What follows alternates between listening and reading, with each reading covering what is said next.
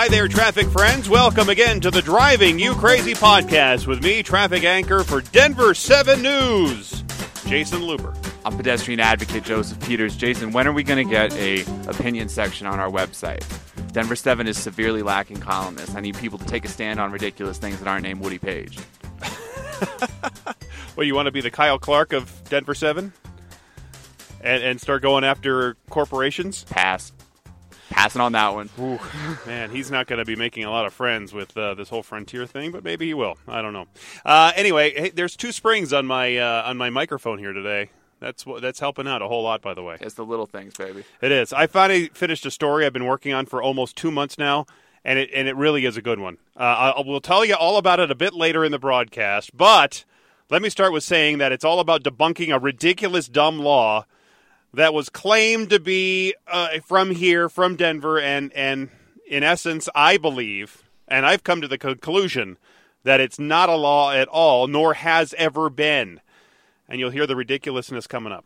I'll tell you what, every good journalist does work for months at a time, not days. So respect to you for that. I also want to give a quick shout out to Snopes.com, the fact-checking website that I grew up reading. They are in some trouble. They're in a legal battle with a former advertiser/vendor. So they're asking for donations, and, you know, it's a great website. I think it's a great resource for journalists and just people who like reading lies.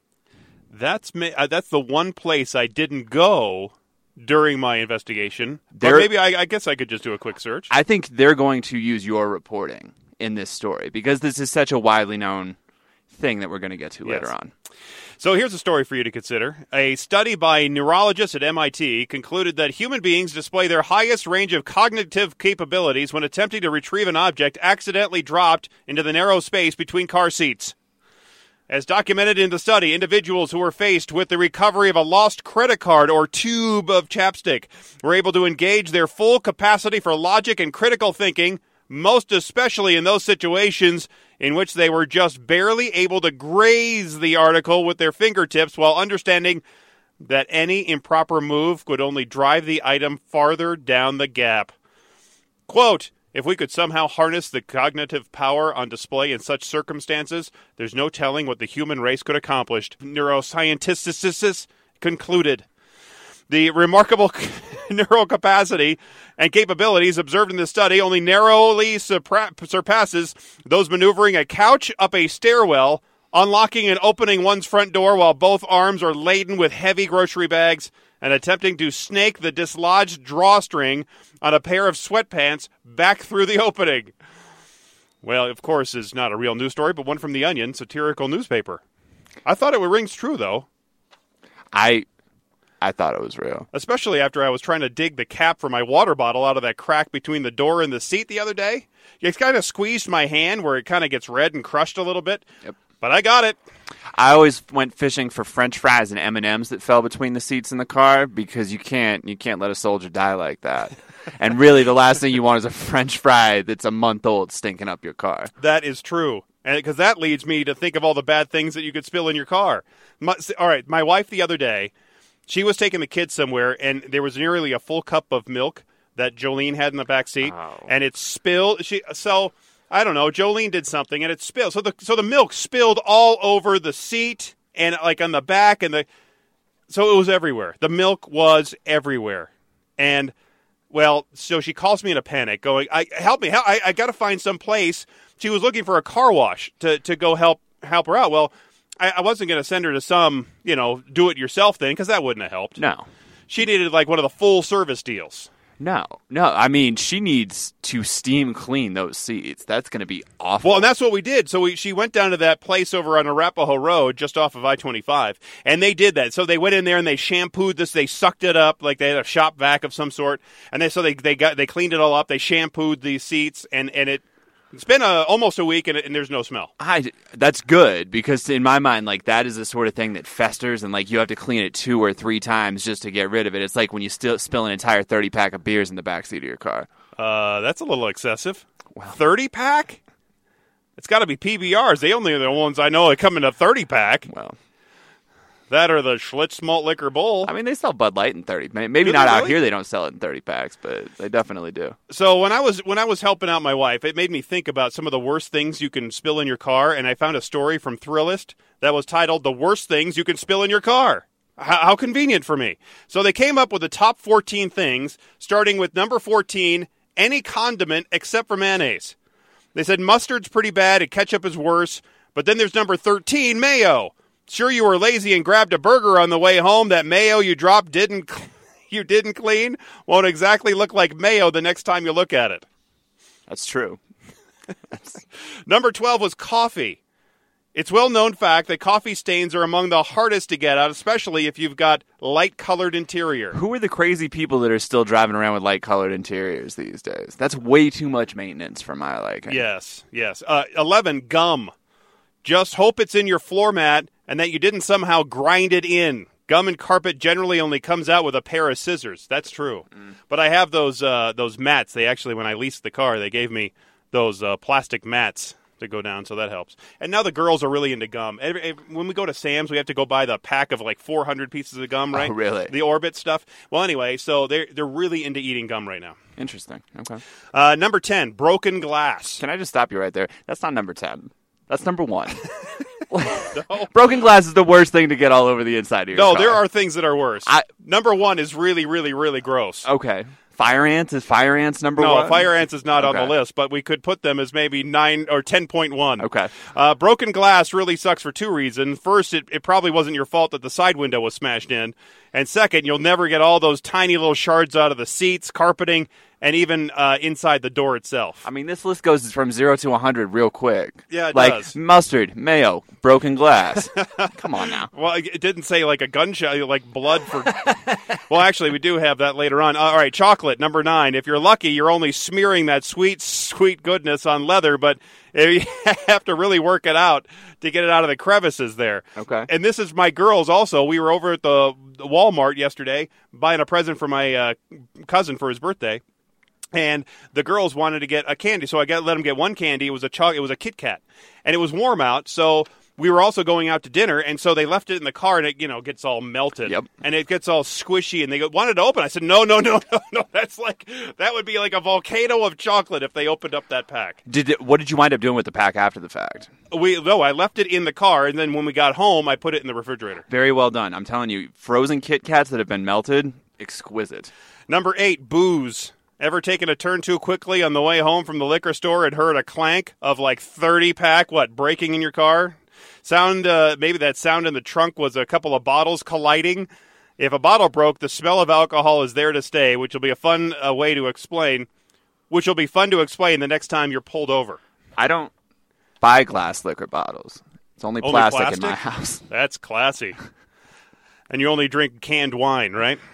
There's nothing wrong with canned wine. No, there really isn't. Okay. all As long right. as we're on the same page there. Number 7, greasy or gravy-covered foods. Grease helps things work their way into fabric, drastically lowering chances of removal. Drop a gravy-coated fry and you're screwed. Sorry to all our Canadian listeners out there who are trying to eat poutine behind the wheel.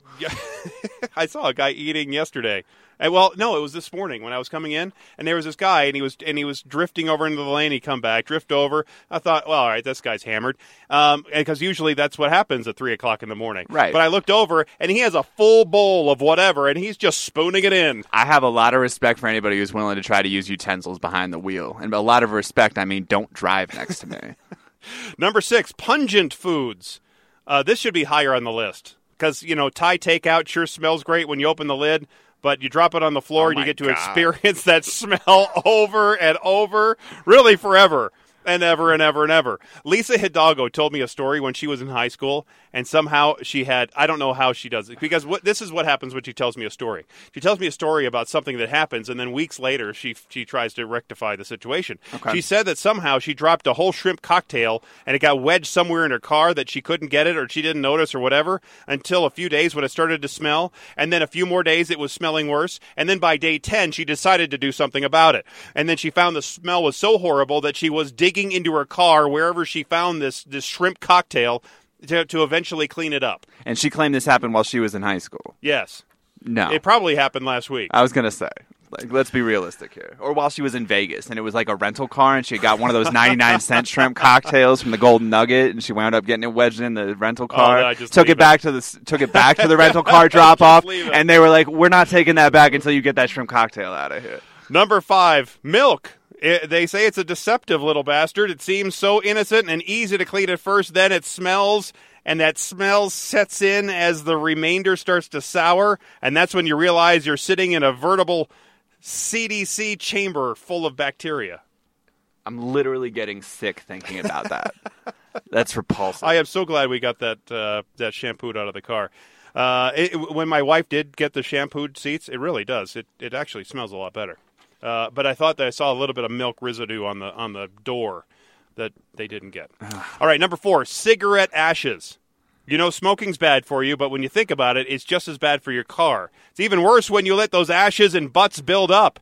You end up with this powdery mess on everything and the stale smell of old nightclubs that will haunt you far longer than the memories of your poor decision-making. I'm only going to share this story because I know I'm not the only one that it's happened to, but there's nothing worse than thinking you're flicking a cigarette butt out the window while you're driving and having it get sucked in through the back window and just land in your back seat, and you can see it smoldering back there and starting to catch your interior on fire, and so you reach back and you're fishtailing all over the road trying to find this lit cigarette that's sitting in the back seat of your car.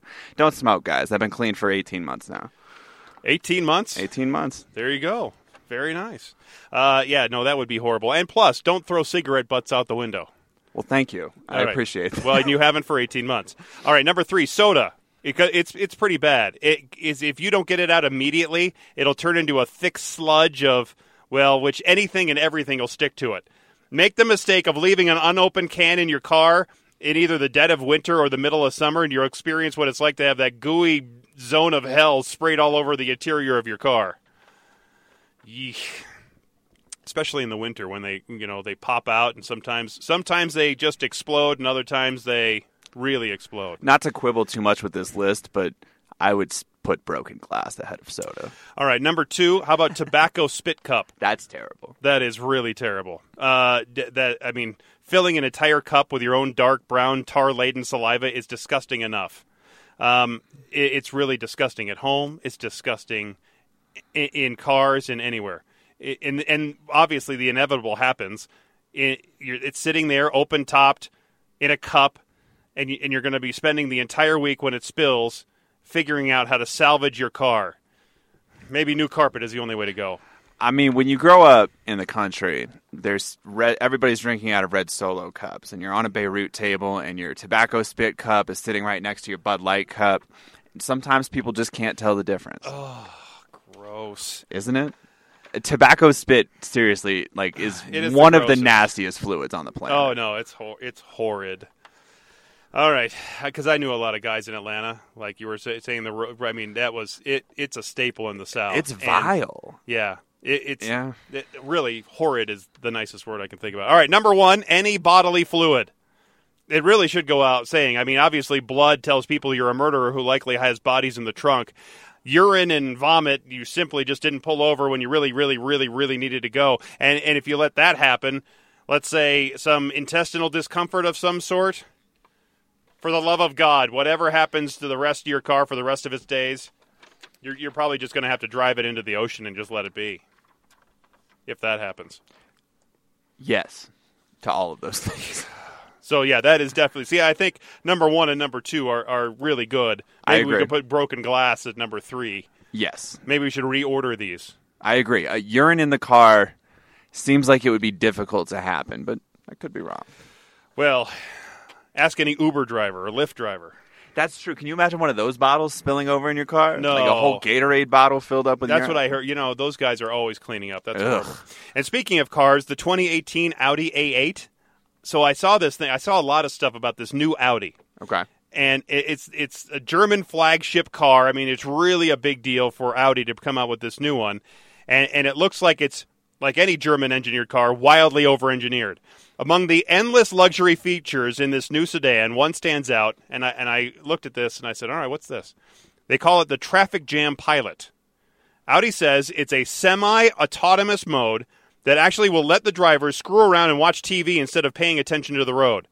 They say their new A8 is the first production car to have been developed specifically for highly automated driving, and that Traffic Jam Pilot can take full control of the car in traffic moving less than 37 miles an hour.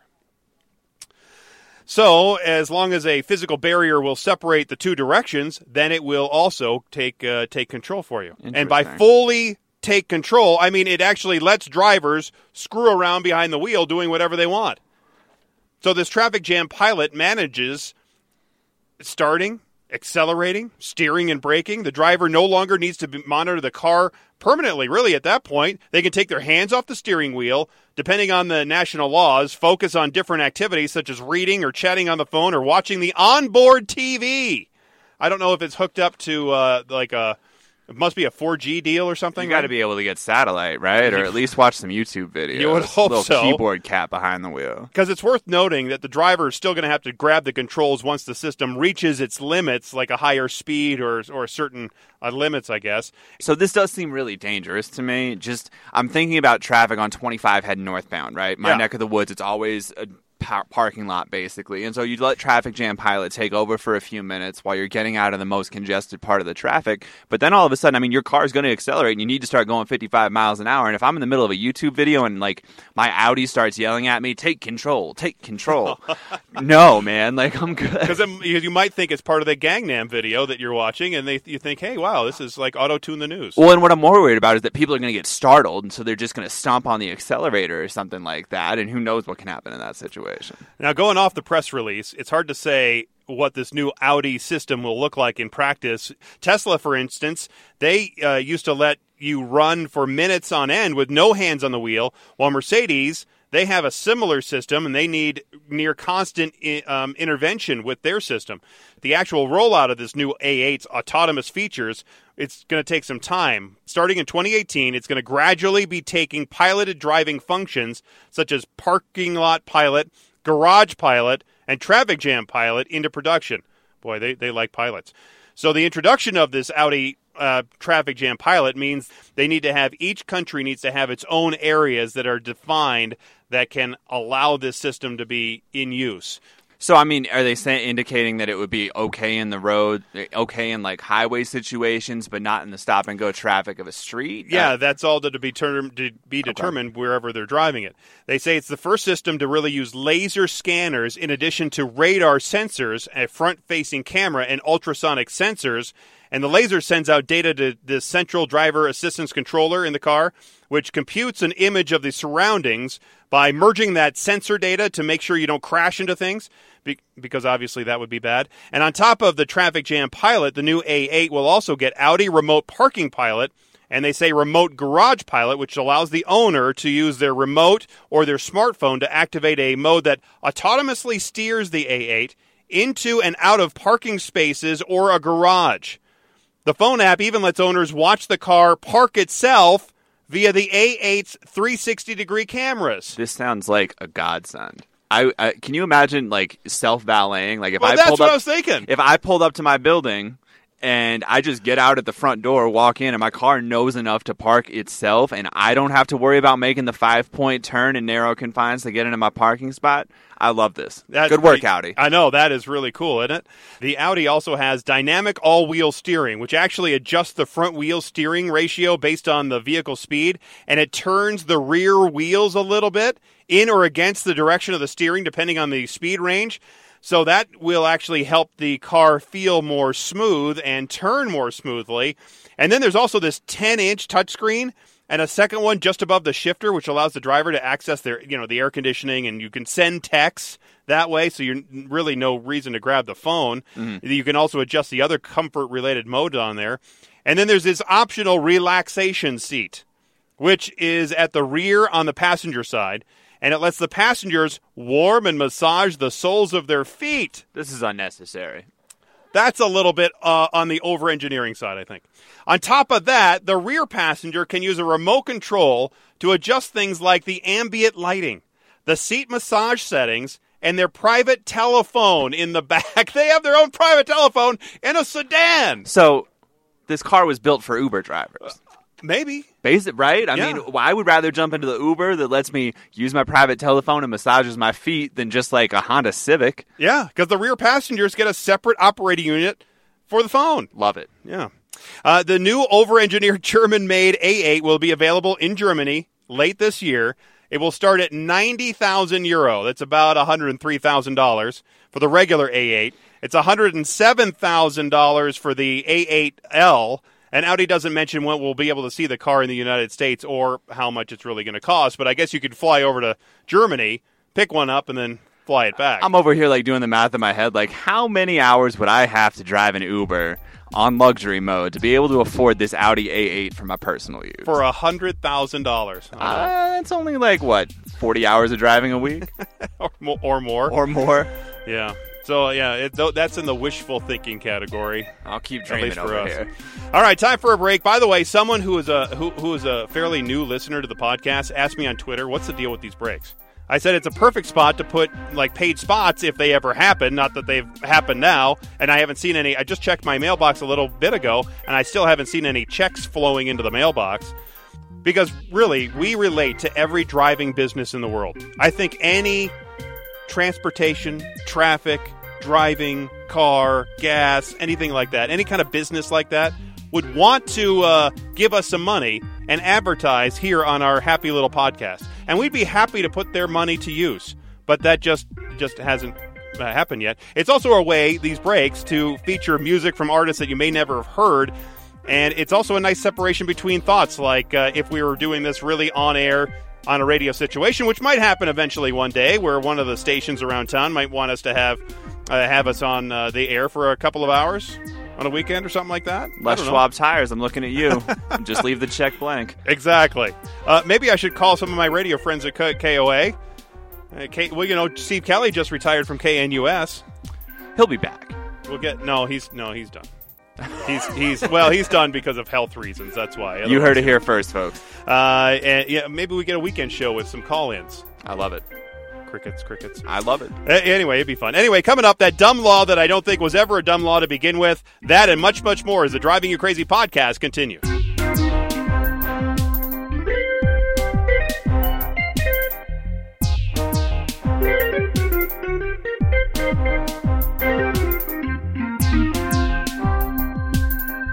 More of the Driving You Crazy podcast coming up.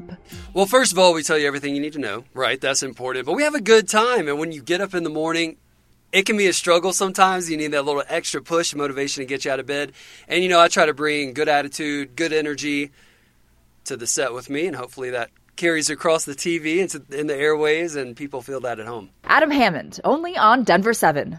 The hardest part about getting up at 2 o'clock in the morning is the night before, because, you've got kids, you want to be active with them. I want to put them to bed. I want to read to them. I want to be able to watch a movie with them, but it's really hard to because we have to wake up so early. So the hardest part about waking up early is going to bed early. But it's worth it because, honestly, I love this morning show, and I don't think I would ever want to be on another shift because I work with great people, and, giving you what you need to know to get out the door every morning, I think is important to me, and it's important to my job and what I do as a meteorologist. Lisa Hidalgo, only on Denver 7.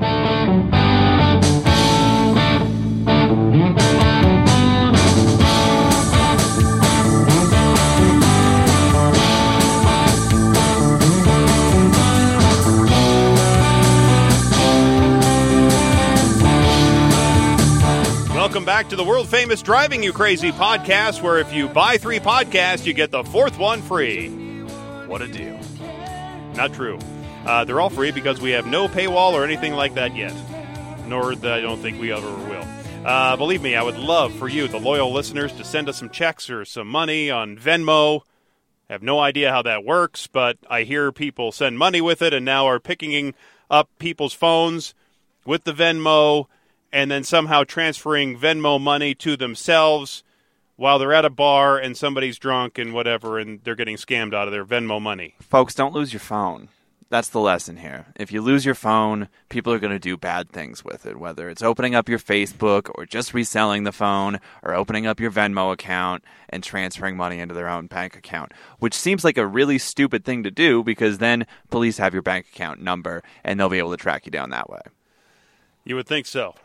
Why can't they do it with the Bitcoins? Why did Denver... Police? This is a completely separate topic. Why did Denver police feel the need to call out Venmo?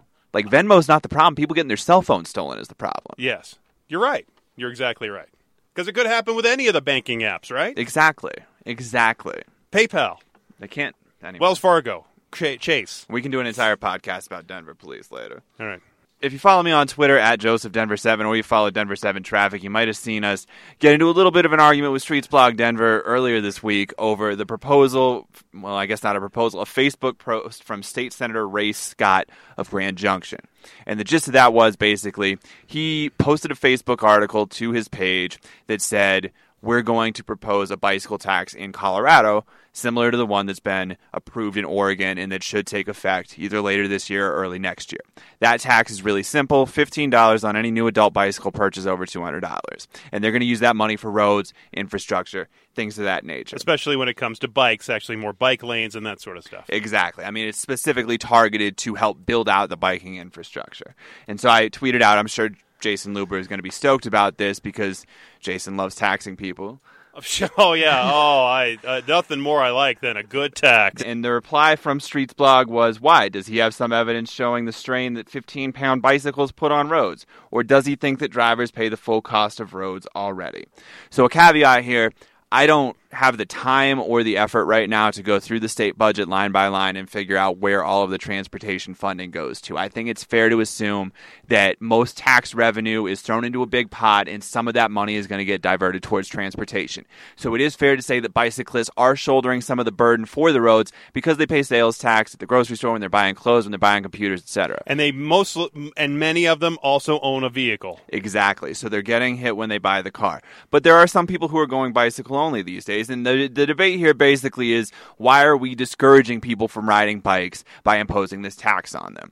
I would argue several things, but first and foremost, we're not discouraging people from riding bikes by putting this tax on them. There's nobody out there that's buying a $200 bike that can't afford the $15 tax or that would be discouraged or off-put because they're paying this tax. Because most of these bikes are not just $200, though they are in the many hundreds, if not thousands of dollars. Right, and the ones who are using them as a genuinely cheap form of transportation that are going down to Goodwill to buy the bikes or things like that, those bikes wouldn't hit that threshold. Nor would they be taxed because they're aftermarket, right? Exactly. Because wouldn't this just be on new bikes, not if I'm selling you a bike personally, you're not going to pay that tax? That's just it. There's no way to collect a tax on like a Craigslist sale or something like that. They probably would charge it at Goodwill because that is a retail outlet, but again, most of the bicycles sold at Goodwill are under $200, and if that's the threshold that we're going to set, it's not going to go through. So personally, and I don't feel bad saying this, I think the tax is both fair and reasonable. Several reasons.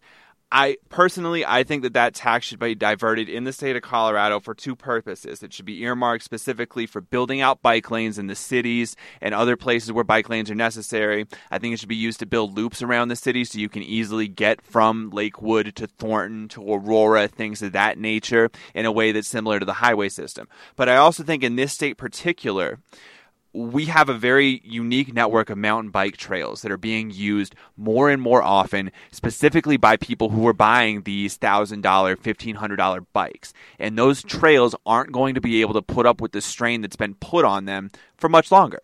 I mean, we see it with walkers, we see it with hikers, we see it with overuse on all of our trails. And so in this state particularly, there needs to be some of that funding set aside so that we can make sure those trails are still here for our grandchildren and our great-grandchildren. Because as I recall, a lot of those trails that are being maintained are from private donations going to and volunteers going out there and rehabbing a lot of these trails and trying to make them better and safer. Exactly. There's very little actual funding put into it. I mean, you just heard Ryan Zinke say he's donating $50 million, not donating, that $50 million has been allocated to rebuild national parks. Well, A, a lot of that's not going to go to bike infrastructure, and B, there's a $1.9 billion backlog of national park rehabilitation that needs to be done.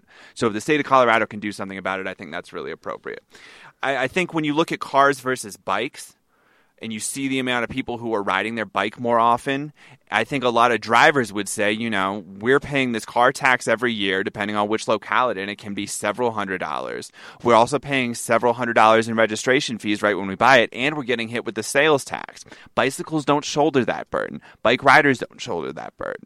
And so I think it is appropriate if you're going to be riding a bicycle, and we're going to assume if you're buying a bicycle that you're going to use it. Well, yeah. You're going to ride it several miles at least per year, if not hundreds of miles per year, that, yeah, you're going to put some measure of strain on our roads, on our dirt roads, on our mountain bike trail system, things of that nature. And so I do think it's appropriate to make sure that we're recouping some of that money and putting it right back into those systems that are being used. And $15 isn't that much money.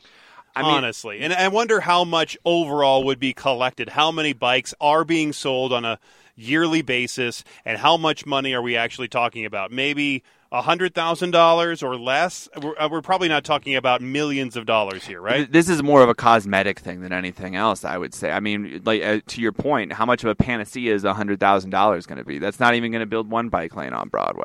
Exactly. It might help out some of the trails, and it'll give some of the volunteers a little bit of extra incentive to go out there and fix up some of the other trails. But otherwise, if you're, like you said, trying to put in a dedicated bike lane, that costs some money.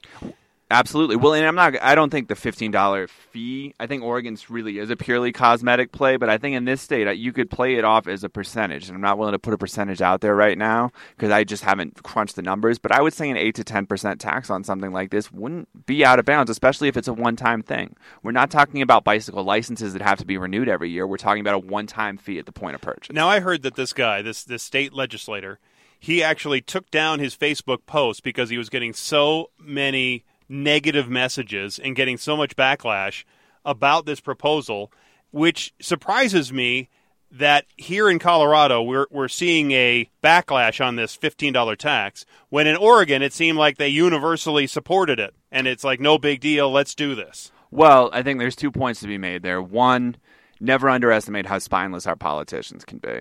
And two, you can't underestimate the mobility of the bicycle movement. Right? I think bicyclists, more than many other populations, and especially drivers, are willing to be loud in their defense of their bicycles, and they're really desire to not pay more. But why than they in feel is their Oregon fair were they share. okay with paying $15 and they're not okay with it here? Because it was their idea in Oregon. Republicans were very much against it in Oregon, and this is a Republican state legislature in Colorado who's pushing the idea now. So what if it was a Democrat pushing it? I think you'd see a different sort of reaction, but I still think the bicycle lobby would come out against it because that's their position, is that we're a healthy form of transportation and you shouldn't be punishing people for trying to be more healthy by riding their bicycles. And we've had disagreements with Street Blogs Denver in the past, and they are militant when it comes to anti-car, pro-transit, pro-bike, pro-anything else except for cars. They will put up with cars because they know that they like to have their stuff delivered from Amazon when they click on it and whatever, and they want it out there in their, they want those 2-day delivery. However, it would be their wish that everything would go via rail, bus, carpool, van, whatever the case may be, and everybody's driving electric or riding bikes. I mean, I'm not even opposed to that necessarily. Like, I walk everywhere. We've talked about this several times. I'm the pedestrian advocate on this podcast. I love alternate forms of transportation, and I think in this city center, specifically in Denver, I think you're going to get to a point where it's much more efficient to ditch the car and just have a bicycle if you live within the city. Well, yeah. But there's a second part of this that I think doesn't really get addressed very often that I think is very interesting, which is that there's not really a way for us to recoup revenue from bicyclists who break the law or who don't follow the rules of the road. Right. You think about the amount of money generated by local police departments, state patrol, things of that nature for drivers who violate the law, and it's very high. But there's not really any enforcement for bicycle riders who ride on the sidewalk when there's a dedicated bike lane right there. And that we both have talked about is more common than you think.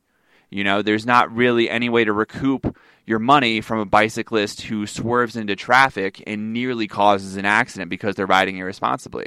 And I've never heard of anybody getting a bicycling while intoxicated ticket in their life, even though I've been in downtown Denver on a Saturday night, and I know how many people ride their bicycles while they're over the legal limit. Well, I think part of the issue is to be a driver, you have to be licensed. It's a privilege, not a right.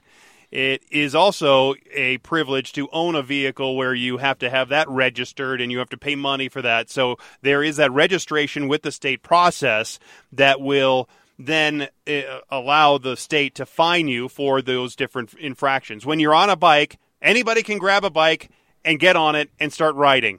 There is no law that says you can't just get on the bike. There's no license I have to buy. There's no registration I have to do if I want to, with the police so it doesn't get stolen, blah, blah, blah. But I can just get on this thing and go. That's it. I buy it, get on, go. That's it. I have a really unique perspective on this because I live off Spear Boulevard, right?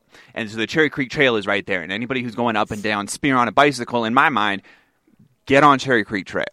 Like, it's right there and it's built for bicycles. You should be using that. And yet every single day as I walk down the street, I see, this is not a joke, at least a dozen bicycles every day that are using either the sidewalk by Sunken Gardens near Denver Health or the sidewalk on the opposite side of Spear Boulevard. And they're getting in pedestrians' way. And there are pedestrians who are having to duck out of the way of bicycles who feel as though they're entitled to those sidewalks. And that's just not the case. We built a lane for you. Use it. Yep. And I experienced it when on one of my walks up to the Denver Public Library. I had the same thing. I'm walking down and then all of a sudden, hey, on your left, and here comes a guy on a bike. And it's when you're walking, because it's like a horse rider. I mean, you have that person has an advantage on the bike. Not that they're going to knock you down, but they could easily knock you down. Right. And they're coming at a pretty quick speed, and it just freaks you out a little bit. And that does happen. It has. I've heard of it happening in other cities. That we haven't really had a case of it in this city that's gotten high profile. But yeah, bicyclists run into pedestrians. It happens. The other thing, I think the bicycling while intoxicated thing, we should come back to because that's irresponsible and that's a hazard not just for the bicycle rider, but for pedestrians who are around it, for other bicycle riders on the road, and for drivers. Frankly, because if that bicycle rider is swerving in and out of his lane and he forces a driver to get out of his lane and causes a head-on collision, the bicyclist isn't going to be the one who's found at fault. Nope. And, it'd be interesting to get a camera downtown during the weekends, like you said, and then just start looking out for these folks and seeing if that turns into anything. Right. And it sounds like we're anti-bicycle when we talk like this, right? I like a bike. I like riding bikes. I think we both appreciate the health benefits of it. I think we both appreciate that it's a cleaner form of transportation. And I think, realistically, it's good that there are more bicycles out there than cars, especially in downtown Denver. When I used to live downtown, I used to live right over here, right there by 13th and Sherman, right a couple blocks down from the state capitol. Mm-hmm. And my little apartment, I had my little pickup truck, but I also had a bike because it was easier and cheaper for me when I was working at this was at KOA days when I was working for Airwatch Traffic.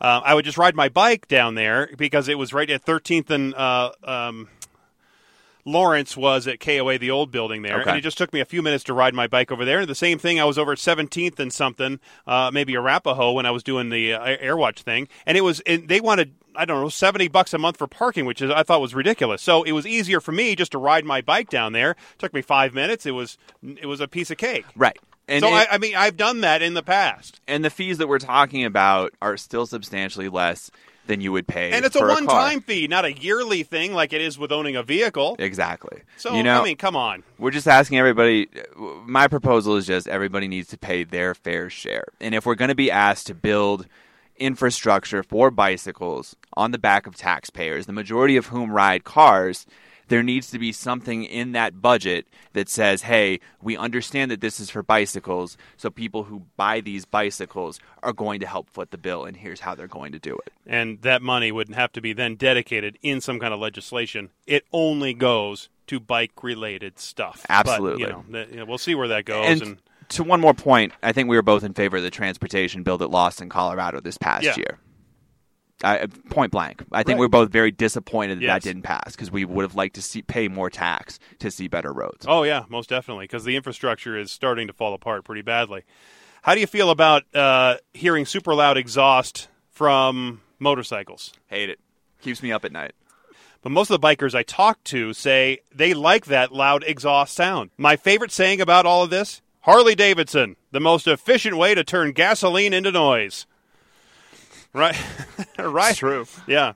Riders say their number one reason for why they rev the engine and like it so loud is so that drivers of cars can hear them coming and that they're more likely to see the biker and not run into them. They say loud pipes save lives. So they say that, then I see them riding without a helmet. So it doesn't really make much sense, right? Wear a helmet, folks. Wear a helmet. So yeah, you want to be seen and you want to do it for safety and you want everybody to hear you, but then you're riding around without a helmet. The bikers, especially Harley riders, also admit that they like that sound. They just like it. It makes them feel more macho, and it's part of that Harley experience. And if they tell you differently, they're not being honest with you. They might say, upgraded exhaust system is actually going to help with the performance, and the bike will run cooler than using the stock exhaust pipes. But in reality, it really is all about the exhaust note, which means what it sounds like. A well-tuned exhaust doesn't have to be super loud. It can't safety be achieved without being a public nuisance? And I searched and I couldn't find any definitive research that shows that loud motorcycles help prevent crashes. Only anecdotal evidence from people who like to hear their motorcycles. Is that something you can even research scientifically, though? I mean, how would you do it? We can talk about that later, but it seems like it would be hard to prove that loud motorcycles help reduce the amount of motorcycle-involved crashes. And I think that's part of it. And I understand that some people like that loud exhaust. I'm not a fan of it. I never have been a fan of it. It really bugs me when I hear one downtown when I'm coming into work at 3 o'clock in the morning. There's no way that doesn't wake up people as they're driving down Lincoln Street. I think that sound would get really annoying to anyone on a long trip, right? But maybe not. There is a Facebook page dedicated to the noise problem called I Hate Harley. They are not kind, to say it mildly. Someone on there said, do not approach or attempt to reason with motorcycle riders. When possible, write down their license plate number and give it to police. But most police departments have real crimes to investigate, and these complaints are more often ignored than actually done anything about.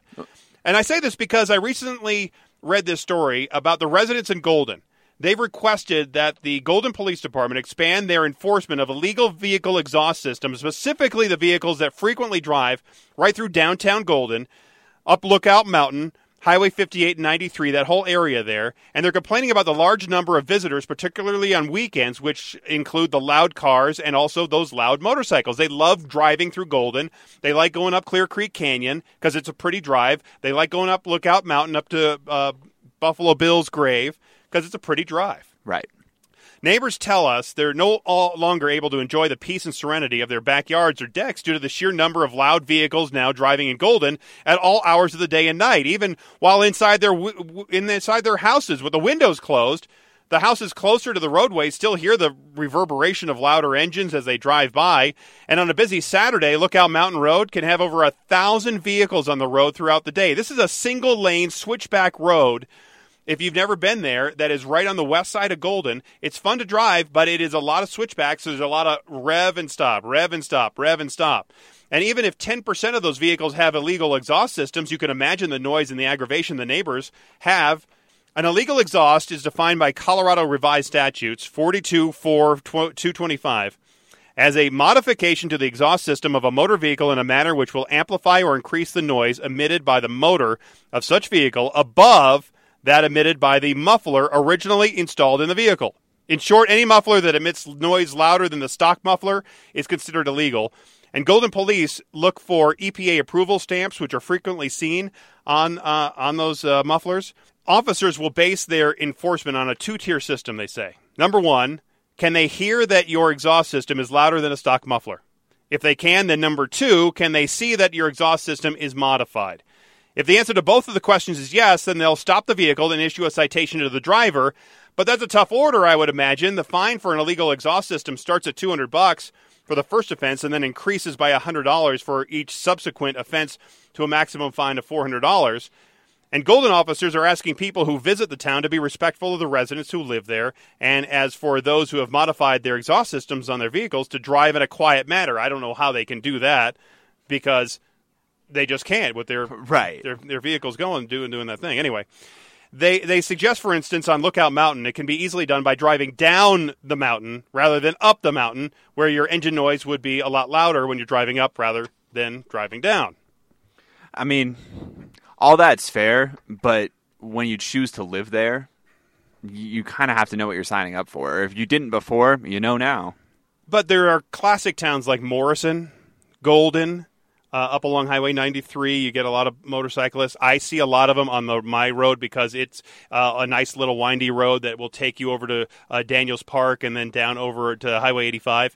And so I see and hear a lot of motorcyclists. Now, I don't probably see as many as there are in Golden or Morrison or some of the west side areas just because I'm not right there in the foothills. But it bugs me. It annoys me. And that noise, their right to have the noise is infringing on my right to have peace and quiet. Absolutely. I mean, that's fair. But when we visited towns like this, you do see a lot of motorcycles, but at the same time, I think you deal with the motorcycle exhaust noise to be able to live in a town like Morrison or Golden or one of those. You know, you're paying for the beauty anyway. If somebody disrupts it during the daytime hours, you know, that sucks. But at the same time, you get to live in Golden. And it's hard for the city to say, we don't want the bikers here, because the bikers bring in a lot of money. And they go to those restaurants, and they go to the bars, and they spend a good amount of money in those places. They cater directly to the bikers in some instances, especially in a town. Evergreen is my favorite example. You go down the main strip, there's a biker bar right there, and it's the most popular restaurant, just anecdotally, that I've seen there. The big story of the day here, Joseph. There are some bizarre laws that are reportedly still on the books in cities and countries around the world. Now, I have personally not verified that these, air quotes, laws are still valid, except for one at the end. Maybe some have been changed, but they could have been a law at one point or another in history, or not at all, or somebody just made it up. Number one, in Alabama, you aren't supposed to be allowed to drive with a blindfold on. Well, that's good. I mean, that should be not allowed anywhere, right? I imagine, except maybe at the Demolition Derby.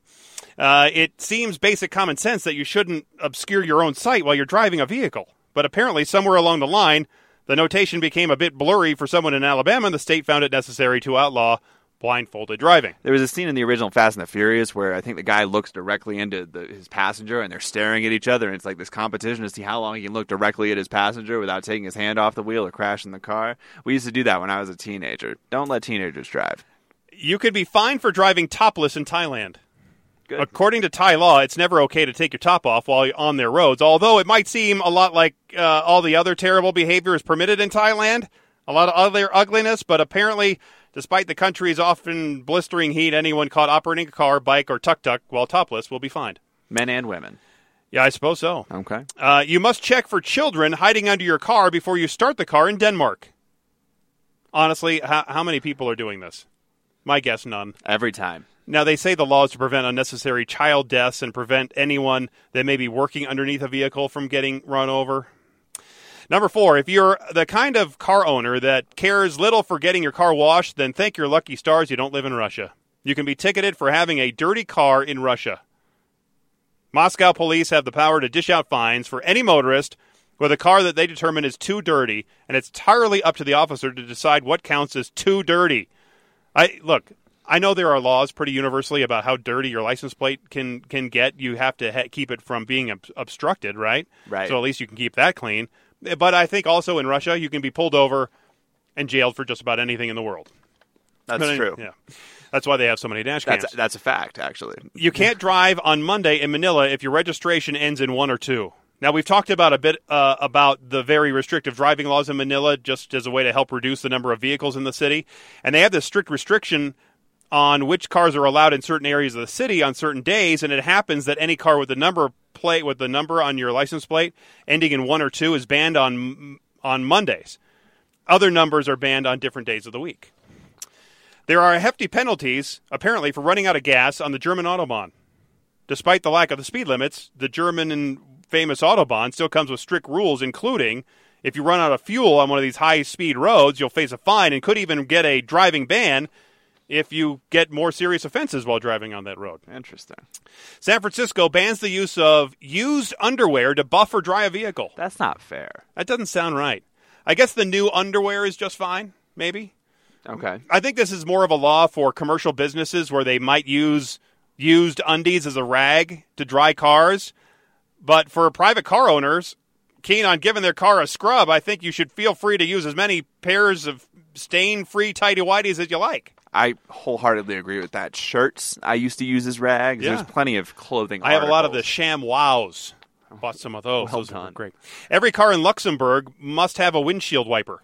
Even if it doesn't have a windshield, I guess it's more common for vintage car owners than modern cars, I guess. The odd part of this law to me is that it's perfectly legal to drive without a glass windshield to protect the driver from the wind and other debris from the road, but if you don't have the wipers, you'll be awarded with a fine.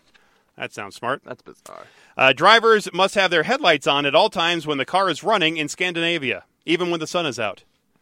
While handy for increasing safety during their notoriously foggy weather and short days, the law, I think, is largely designed for the periods in the winter when there's basically no daylight for weeks on end because they're so close to the Arctic Circle. I mean, that's not a terrible idea, though. The weather can change really quickly. A lot of people like to push the limits of how long they can wait before turning their headlights on. You may as well just make it mandatory all the time and then install this sort of graduated lights that aren't quite as bright during the daytime because they don't need to be, but you take the onus off the car owner.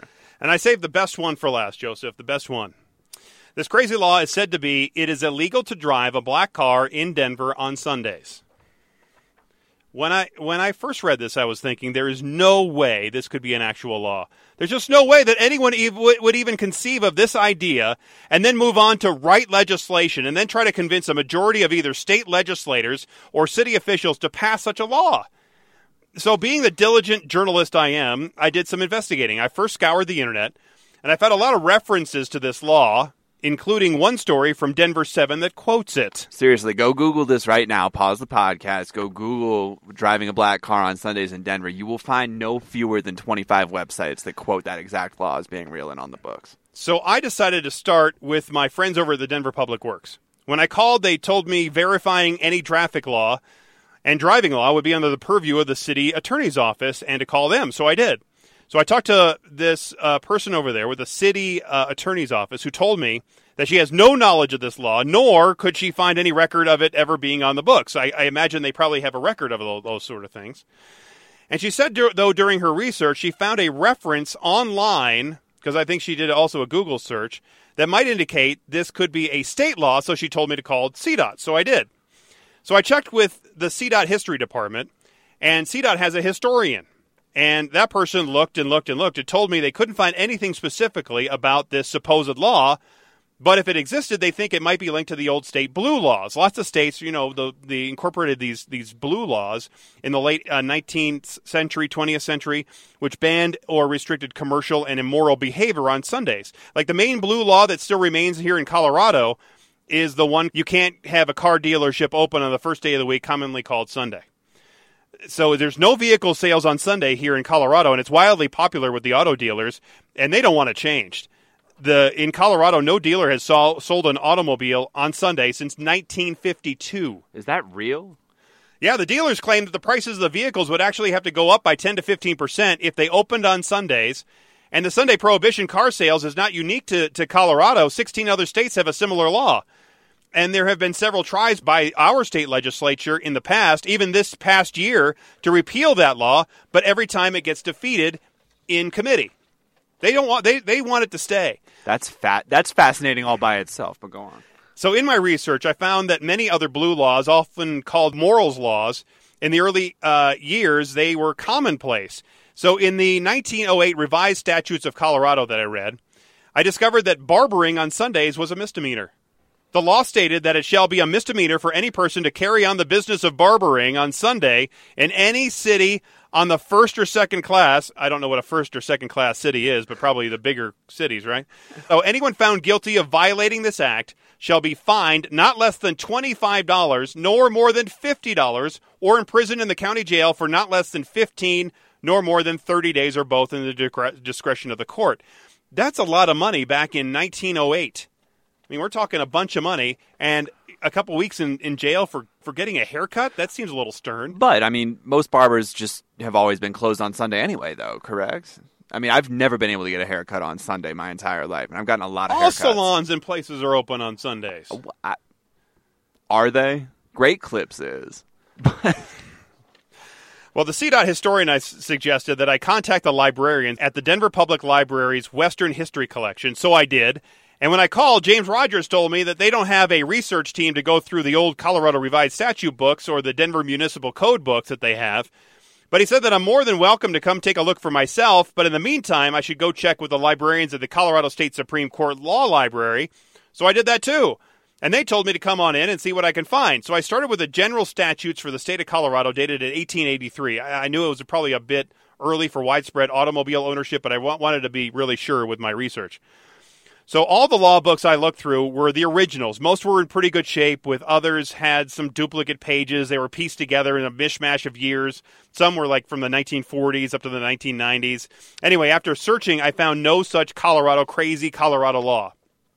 Then I made my way across Broadway and spent a lot of time over the Denver Public Library looking through many of the original Denver Municipal Traffic Code books from the 1930s on to now. And the closest I came to finding the supposed no black car driving on Sunday law was the law in Section 32 in the 1935 Denver Municipal Traffic Code that says parking of vehicles is prohibited entirely Sundays and legal holidays included. In the following described areas and upon the following streets, blah, blah, blah, there was a bunch of streets where you weren't supposed to park on Sundays. So maybe that's where, but no, you could still drive on Sundays. You just couldn't park your black car or any colored car on Sundays. Again, I didn't find that specific law, though. Then I contacted the guy who knows more about Colorado history than anyone else. They call him Dr. Colorado, Tom Noel. He told me, quote, "Alas, I cannot help. Sounds like an urban legend to me, but I could be wrong," unquote. I doubt it. This guy You don't get a name like Dr. Colorado for no reason, right? This guy has reference in his head of every aspect of Colorado history, Denver history. He was telling stories about how you might look on the second story of, like, at the Tattered Cover bookstore downtown. You go in through these just plain doors when you're going into the bookstore. But if you look up to the second level, they have this ornate, what it looks like ornate double doors. Now they have a gate in front of it so people from the inside wouldn't come out. But that's because there was a elevated platform where all the customers would actually go. That platform has since come down, but all the ladies and everybody would enter the books. It was the Denver Dry Goods building at that point. They would enter that way, and all the deliveries would be delivered on that lower level, and that's why it looked that way. Well, I mean, he has these references off the top of his head. So running out of leads, I went back to the original source of the information. I found one of the roots of the supposed law in a story by former Denver Post columnist Bill Husted from October 2000. I actually sent him a Facebook message, but I haven't heard back from him, and this is like several weeks ago. It was titled Institute in Search of Those Dumb and Dumber Laws. It was a story about how Colorado's Independence Institute was holding a contest. What they were asking for is the general public to submit all the dumb laws that they know of in Colorado. And one of the places that Mr. Husted used to find some of what he thought were the Colorado's dumb laws was this website called dumblaws.com. There I found that original reference to the supposed Denver law that you may not drive a black car on Sunday. Now, the problem is the entry doesn't include a citation to where or when that law ever existed. Now, the website also mentions several other dumb Colorado laws, including another from Denver where it's supposed to be illegal to mistreat rats. Again, no citation, and I didn't see any reference to that law in my research either, and I would think that'd be a little bit weird. Well, that's why he's a columnist and not a journalist, right? Yes. There are some strange laws on that website that also do include citations, but like the law from Fountain, Colorado. It says that it's illegal to have weeds in your yard. That's what they cite right there. It's illegal to have weeds in your yard. Now, when I looked at the actual wording of the law from the Fountain Municipal Code, it seems they're making a bit of a leap here. The law actually states that grass or weeds on a person's property can't be taller than 9 inches in height. It doesn't say you can't have weeds in your yard. It just says they can't be a certain height. And on that same Dumb Laws website, they list what they call an odd law from Westminster that says don't get lost between 9 p.m. and 4 a.m. or allow somebody else to get lost while operating your car because it's against the law. Well, again, it's not quite accurate because they're making a long leap off the law listed under Westminster's no cruising ordinance saying it shall be unlawful for any person to operate a motor vehicle or as owner of motor vehicle to permit its operation past a traffic control point 3 times in the same direction within any 3-hour period between the hours of 9 p.m. and 4 a.m. So that's how these stories get spread. So if you're passing this place 3 times, you're lost, and you let somebody use your vehicle between those hours. So that's how they can reword this quote-unquote dumb law. So I found the administrator of dumblaws.com. His name is Andy Powell. I tried to reach out to him with several emails, left phone messages for him, hoping that he could provide that crucial missing link to the citation for the no black cars in Denver on Sunday law. He never replied to any of my emails, never called me back. And he does have a disclaimer on his website saying, "We have done our best to maintain the accuracy of this database. However, we are not lawyers. We do not have the time nor resources to explore the topic as thoroughly as we would like. I make no representation, expressed or implied, regarding the accuracy of the material posted on this website. It is for entertainment only, and you should do your own research before using this information for any purpose." He could really shorten that to, "This website may not contain facts. Don't believe it." Yet, because of that Bill Husted article, he basically gave it fact status, and that's why it's going all around the world. Well, I've done my own research, and I'm comfortable making this journalistic decision. Based on my many hours of research, I confidently say the claim that a law that you can't drive a black car in Denver, Colorado on Sunday isn't, nor has ever been, an official law in Denver, Colorado. Right there, I said it. If you have other information that could lead me to change my findings, please reach out to me at Denver 7 Traffic, send me emails, whatever, so we can set the record straight. But until then, feel free to enjoy a drive around Denver in your black or any other colored vehicle of your choosing on this or any other upcoming Sunday. There you have it. There you have it. And if you want to see some of the pictures that I took of the old law books on the or the written version of this story that is now available, you can read it on the denverchannel.com. Just go onto the top of the page, click on all sections, and then you go to the traffic section there, and Driving You Crazy, you'll see it. You'll see the story in all its glory with some of the pictures that I took of these different books. Well done, man. Well done. I mean, and that's the sort of fact check that we need. Yeah. For a story like that. It was actually fun. I enjoyed going out there and doing that research and going to the libraries and feeling these books. These are some of the books that are they're originals. I mean, from the 1800s. We're talking books that are well over 100 years old. And I'm leafing through these, and it was remarkable. One, I'm surprised they're not digitized, and two, it was nice to see at least they still existed. But reading through those and seeing what it was like in some of the old. Some of the old laws and some of the old history of the state, it was pretty interesting to see. You know, you can actually get fined a big deal for throwing rocks at a train. Well, good. There was also another Sunday law that I didn't put in the story. You can't disturb the peace on Sundays. That's cool. I do all my peace disturbing on Wednesdays, so. Well, and apparently that was okay. Fantastic. You can do it every other day of the week, raise hell, but not on Sunday. No, sir. Only in Colorado, baby. But now I need another research project, Joseph, so I can walk to the library and back because I enjoyed it. It was nice to get out of the station for a little bit every day. It was really nice. And that Colorado, the law library over at the Supreme Court building, that building is gorgeous. Yep. I'm not kidding. Holy smokes. Yeah, it's a treasure. I completely agree with that. That was amazing. Well, that's all I got for now, Joseph. I think that's a pretty good podcast. We might have broken the 1 hour mark. I've been waiting for this day. Really? We're close. Wow. This is a big program right here. This might be the Emmy winner. Worth it. We'll see. Anyway, thanks again. If you do have any questions, comments, concerns, anything like that, you can always send us a Twitter message, email, whatever the case may be. You can always find us there. denverchannel.com. You'll find our links. You're at Joseph Denver 7. Joseph Denver 7. I'm at Denver 7 Traffic on Twitter. You can always get us with that. Find our emails. Very responsive. Yes. Not maybe to a fault, because there's plenty of these messages that I should not be responding to, but we're very responsive. Exactly. So anyway, thanks again for listening. Thanks again for being a part of the podcast and putting up with us as well. And as always, happy motoring. That's oh, you said it. Nice. We're out.